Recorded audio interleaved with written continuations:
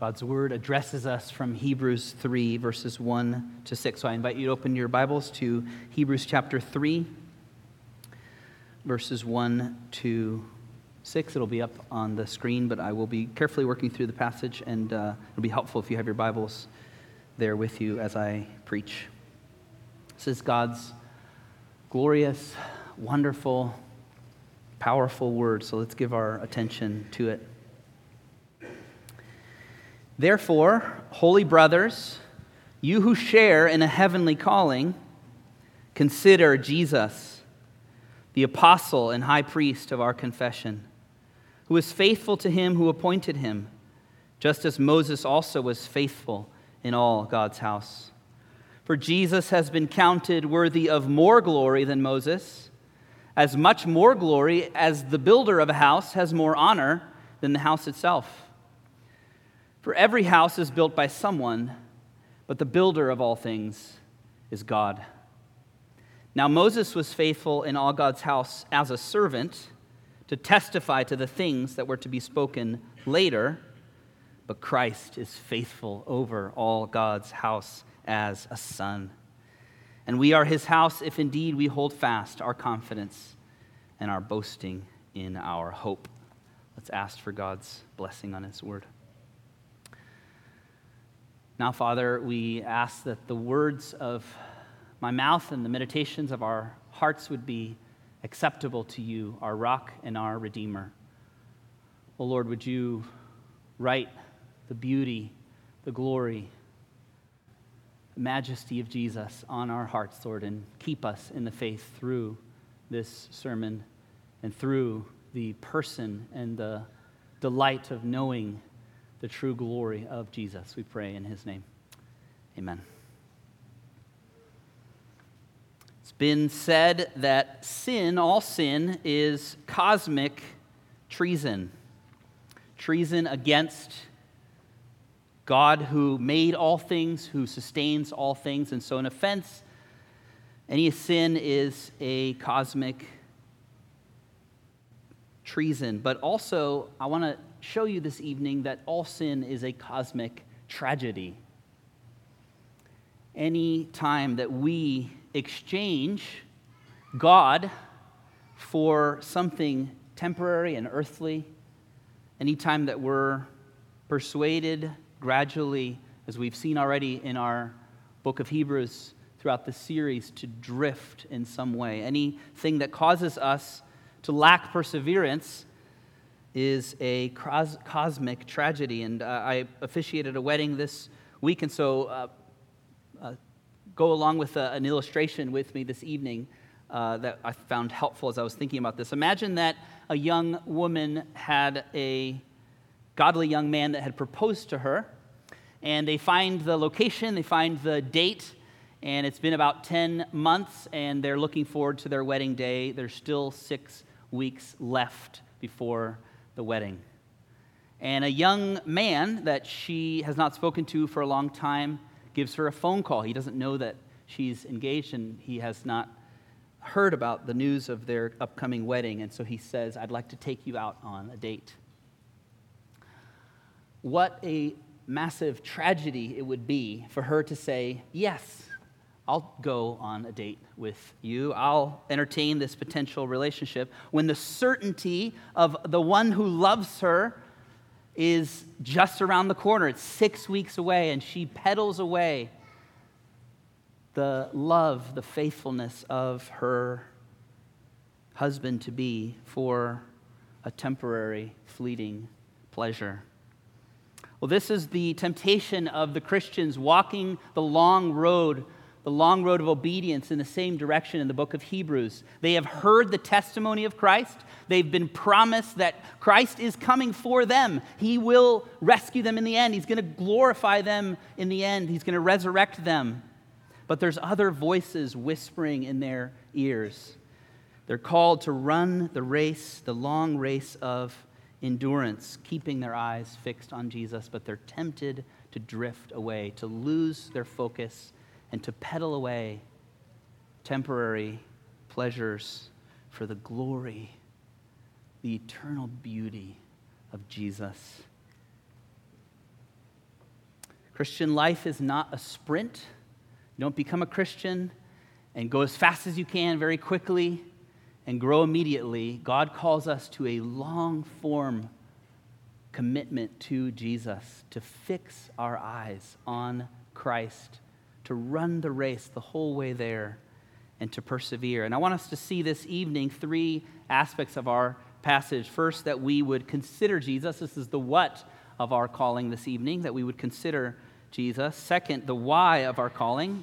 Author of Hebrews gives us reasons, the why of our calling, namely that Jesus is greater than Moses. And then third, the how of our calling, holding fast and boasting in our hope. First, the what, consider Jesus. Second, the why, Jesus is greater than Moses. And then finally, the how of our calling, hold fast and boast in hope. So let's consider first the what of our calling as Christians. John Piper helpfully points out about this passage that this is not a text written to non-Christians. Notice chapter 3, verse 1, holy brothers, you who share in a heavenly calling. He's saying to them, you are already mine. You are already one of God's people. You have so much privilege being holy and set apart and dedicated to the Lord, and you are set on a course for eternity. You have a heavenly calling. And so when he says, consider Jesus, he's not saying, think about the goodness of what it would be to become a Christian. Think about the glory of what it would be for you to find finally peace and hope and rest in Jesus for the first time. He's saying, consider Christ again.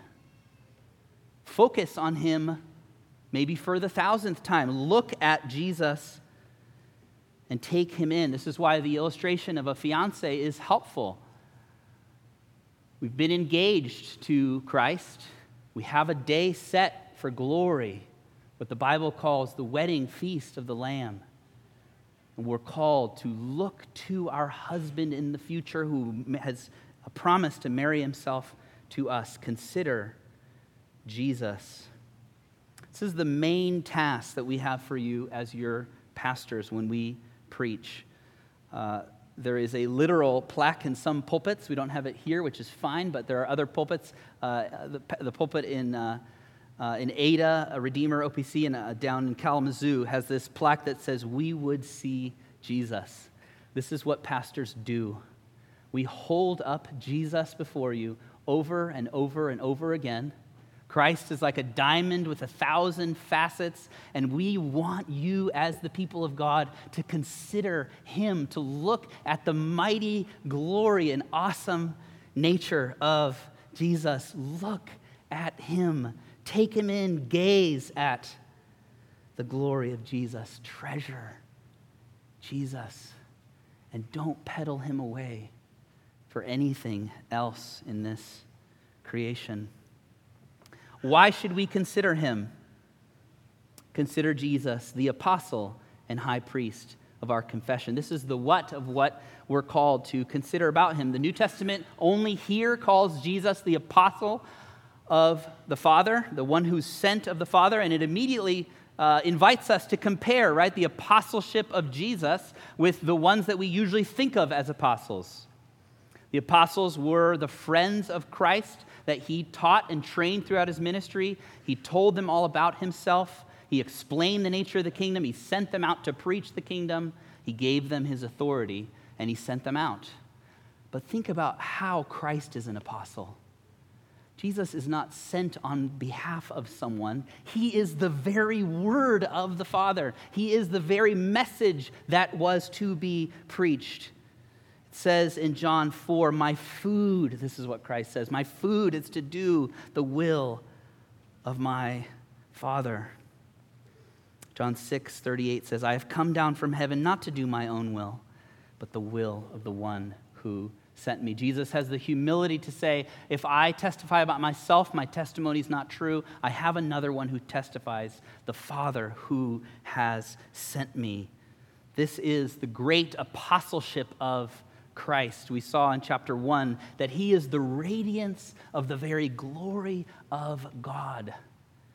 The prophets spoke about God in times past in various ways. Jesus is God, the very radiance of the glory of God, sent on behalf of the Father to show us the glory of the Father. I'm not going to delve very deeply into the fact that he's a high priest. We will learn wonderful things about the nature of his high priestly work. We're going to learn about Melchizedek.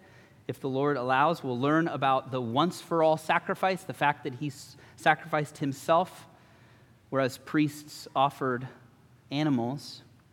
But one thing I want to say about his priesthood, other religions say, here is the way to God, here's the way to nirvana, here's the way to eternal life in some way, experience. Now, if you walk that path, if you do these moral things, you will one day attain this life with God. But Jesus doesn't just tell you about the way. Jesus, as the high priest, opens the way to the Father. He's torn in two. His flesh is like the curtain of the temple that was ripped in two, and the way is now opened. He is both the apostle teaching the way, but he's also the high priest opening the way to the Father. So this is the what of our calling as Christians. Consider Jesus, the apostle and high priest of our confession. But the author of Hebrews doesn't just command you, do that. He gives you reasons now. The why of our calling. There's 3 reasons this evening for why we should gaze, take in, treasure Jesus. This is like a compare and contrast essay. If you had to do this in high school, think about something, show how it's similar in some ways, and show how it's different. It's going to be similar in one way. Jesus is like Moses in one way.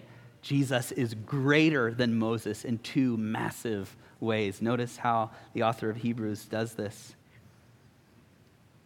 The apostle and high priest of our confession, who was faithful to him, the Father, who appointed him, just as Moses also was faithful in all of God's house. The author of Hebrews is saying, I'm going to set Christ in front of you, and the facet of Jesus that I want you to be looking at is his faithfulness. And he's comparing him now to the faithfulness of Moses. Before I read this passage this week, I had no idea that this is a quotation of Numbers chapter 12, verse 8. Moses was faithful in all God's house. If you're familiar with the story, Miriam and Aaron come to Moses, and they have sibling jealousy. They say, has God only spoken through you? And God summons them to his tent, the tent of meeting. And this is what he says about the uniqueness of Moses. The Lord said, hear my words. If there's a prophet among you, I, the Lord, make myself known to him in a vision. I speak with him in a dream. Not so with my servant Moses. He is faithful in all my house. There's the quotation. With him I speak mouth to mouth. That's a very personal way, the way a friend would speak with his friend. With him I speak mouth to mouth, clearly, not in riddles. He beholds the form of the Lord. Why then were you not afraid to speak against my servant Moses? The author of Hebrews is not putting Moses down in any way in this context. He's saying Moses was very unique in the Old Testament, unique in that he saw the very form of God. Others had to struggle with the interpretation of some of their prophecies. They came in riddles and things that they didn't fully understand. Moses saw the very form of God. You should not challenge Moses, Aaron, and Miriam. He was very faithful in the house of God. But notice the second way that Jesus is massively greater than Moses. It's an amazing thing that is said here in Hebrews 3, verse 3. Jesus has been counted worthy of more glory than Moses, as much more glory as the builder of a house has more honor than the house itself. Trace it out with me for a second. Moses is like a house. Jesus built Moses. Jesus is the builder of the house. My father-in-law, Rachel's dad, is very much into architecture, and there is a house in the Heritage Hill district of Grand Rapids called the Meyer May House. And when we first got here, we walked around this amazing home. It's a free tour if you're interested to go sometime. I really recommend it. And we gloried in the windows of the house. It's strange proportions, but light bursts through this home. We saw spectacular things hung on the walls that were original from the design at the beginning. We walked up the stairs and we were just mesmerized by all the proportions and the interesting design of the house. But put yourself in our shoes and think, why was this so spectacular to us? We were not just thinking about the house itself, we were thinking about the designer of the house. This house has been designed by Frank Lloyd Wright. And you look beyond the home and say, who made this? This is spectacular. This is glorious. Whoever did this did an amazing job. And the author of Hebrews is saying, don't just look to Moses. Moses is a member of the household. Moses is part of the house. Jesus made the house. Jesus is the architect. Jesus is the builder of this home. So we're called to consider, to bask into glory in Jesus because he's like Moses in that he's faithful in all God's house, but he's infinitely more glorious because he is the builder of the house. But then finally, here in the middle section of this sermon, Jesus is not a servant, but a son. Moses had an important task in the Old Covenant. The author of Hebrews compares it to someone who is put in charge of all kinds of important affairs in a home. In the ancient world, you assigned someone as a servant in your home, and they care for very, very important things in the house. But that servant does not inherit. That servant does not own the home. The son is the one who owns. The son is the one who will come into an inheritance. And so if you're tempted to be impressed merely with Moses, the author of Hebrews is saying, look beyond Moses, look beyond the servant who cared for all kinds of things in the house, and look to Jesus, who is the very inheritor, who is the son who belongs eternally, to whom everything in the house is owned. This is where the calling comes very particularly to us this evening. The people walking the road in the book of Hebrews were tempted with being distracted with all kinds of things. We've seen a strange fascination with angels that's corrected in chapter 1. In this section, perhaps there was some commitment to something in the Old Testament, Moses' maybe ceremonial laws that had been fulfilled in Christ. But anything in this world, anything of this creation that's passing away, that becomes to you a competitor with Christ. Anything that you hold on to, that you peddle away the glory of Jesus to hold on to and say, God, this is a part of my life that you have no business intruding on, is cosmic tragedy. To trade away the glory of the faithful one, the glory of the one who was faithful in all God's house, who was as glorious, as much more glorious as a builder of a house is than the house itself. Whoever would be trading away the very son who has set to inherit the house would be doing an incredible, tragic thing. The book of 1 Peter tells us that we are like living stones, 1 Peter 2. As you come to him, that's Jesus, a living stone, rejected by men, but in the sight of God, chosen and precious, you yourselves, like living stones, are being built up as a spiritual house to be a holy priesthood, to offer spiritual sacrifices acceptable to God through Jesus Christ. And remember what's already been told to you. You are holy. This is addressing Christians. You are the holy brothers and sisters. You are those who have a heavenly calling. You're headed toward heaven already. But keep your focus on the glorious Son of the Father. Do not betray him. Do not trade him for anything less than the glory of the Son. 1 Peter 2 goes on to say, you have a remarkable task now. You are a chosen race, a royal priesthood, a holy nation, a people for his own possession, that you may proclaim the excellencies of him who called you out of darkness into his marvelous light. You have a story to tell if you're a Christian, both with living in line with the gospel and speaking about the gospel. Now that you are God's house, you have a remarkable privilege to tell the story of a redemption. Once you were not a people, now you are God's people.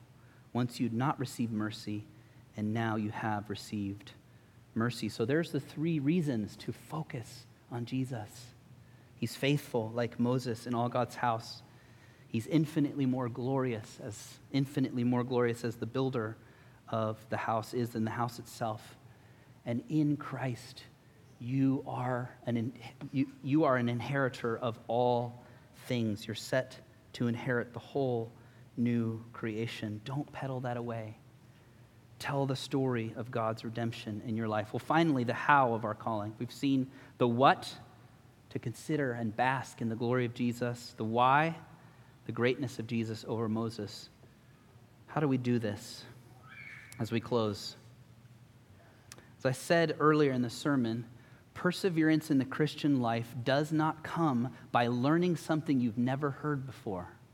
It doesn't come by some strategy or some teaching that in the history of the church has never been discovered before. Perseverance comes by you seeing over and over and over again some facet of Christ displayed to you in Scripture, in the gospel, and you saying, I am mesmerized and amazed and delighting in this Christ. Notice what it says in verse 6. We are his house, if indeed we hold fast our confidence and our boasting and our hope. The author of Hebrews is saying, you have such an abundant treasure. Hold on to it. Don't let it go. Don't peddle it away for anything else.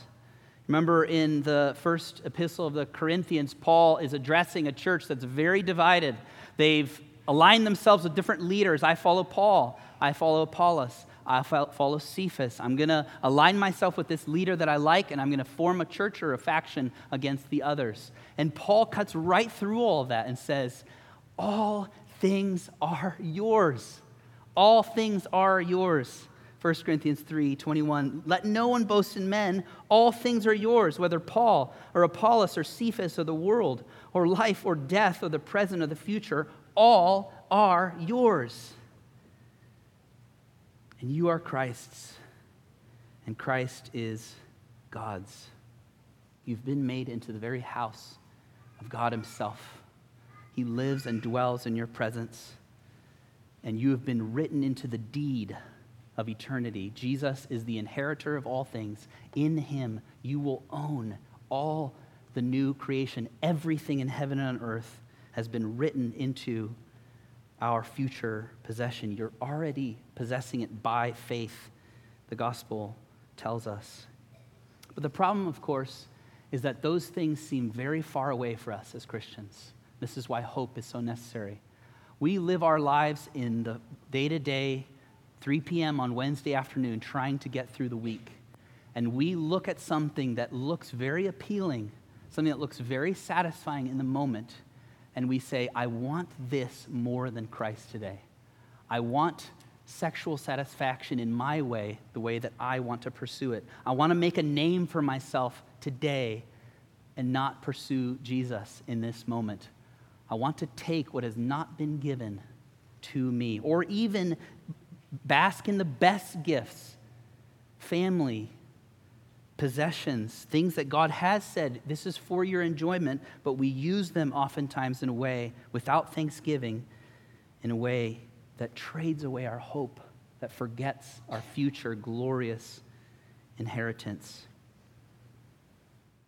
And so how do we hold fast our confidence and our hope to the end? Well, one of the glorious things about the gospel as we close here is underneath and behind and all surrounding your persevering.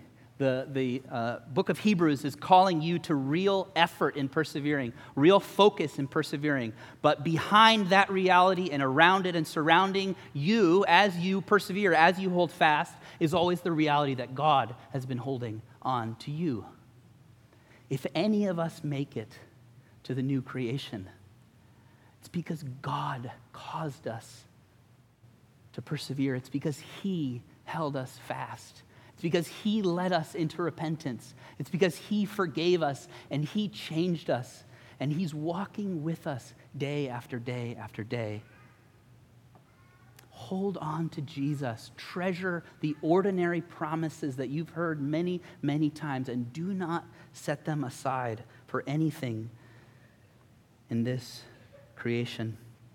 You remember in the story of Pilgrim's Progress by John Bunyan, that Christian finds himself in the giant despair's castle. And he and Hopeful are discussing all kinds of different options for themselves. And then they spend the night praying on a Saturday evening. And this is what is spoken about them. A little before it was day, good Christian, as one half amazed, broke out into this passionate speech. What a fool am I, thus to lie in a stinking dungeon when I may as well walk in liberty. I have a key called promise that I am persuaded will open any lock in Doubting Castle. And then Hopeful said, that is good news, good brother. Pluck it out and try it. And then Christian pulled it out of his bosom, began to try the dungeon door, whose bolt, as he turned the key, gave way. And the door flew open with ease, and Christian and Hopeful both came out. What will sustain you? What will cause you to consider Jesus and hold on to him? It's the reality that he has been the kind of faithful brother that has laid down his life for you once and for all, that he is the very apostle sent from the Father, that he is the great high priest that has laid down his life for you. And often our despairs, our insecurities, our doubts have us right at the edge of giving up. And we think, Lord, I can't even put one foot in front of another. And the gospel promise is right there in front of us. And we serve a Savior who the Father says about him, this is my Son in whom I am well pleased. And if I have given Christ for you, how will I also not with him give all things to you? Consider this Savior who's loved you, who's stuck with you, who's kept you, who will never let go of you. And this is the way that you will hold fast in confidence, boasting in nothing but the cross. Paul says, may I never boast in anything but the cross, by which the world has been crucified to me and I to the world. As our despairs haunt us, as our insecurities plague us, Jesus holds us fast.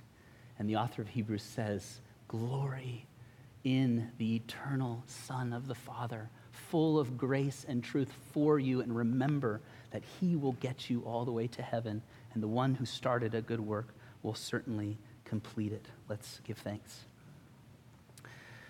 Our Father, we confess our forgetfulness, we confess our fears to you, Lord, and we thank you, Lord, that you abide with us, that you cause the delights of this present world to fade. Lord Jesus, thank you for fulfilling all that the law and the prophets anticipated. And though we could be condemned and struck down for our sin, Jesus, instead you were struck down. You did the opposite of what we do, Lord. We often exchange heaven for this creation, this world, and yet you took on our flesh. You traded the comforts of heaven for our temptations and sufferings and cross. And Lord, would you enable us to hold fast to you, to boast only in you, to walk humbly before your face, and to know that all the while, as we head toward our heavenly calling, you held us fast the whole way. We pray in Jesus' name. Amen. Let's stand and sing Abide With Me as we close this evening.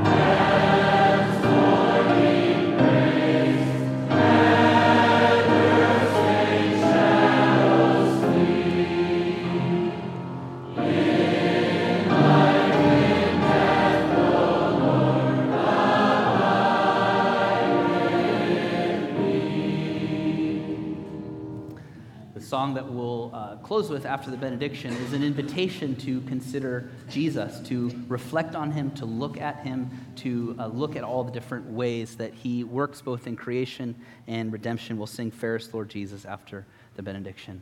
Dear people of God, he loves you as he blesses you. The Lord bless you and keep you. The Lord make his face shine upon you and be gracious to you. The Lord lift his countenance on you and give you his peace. Amen.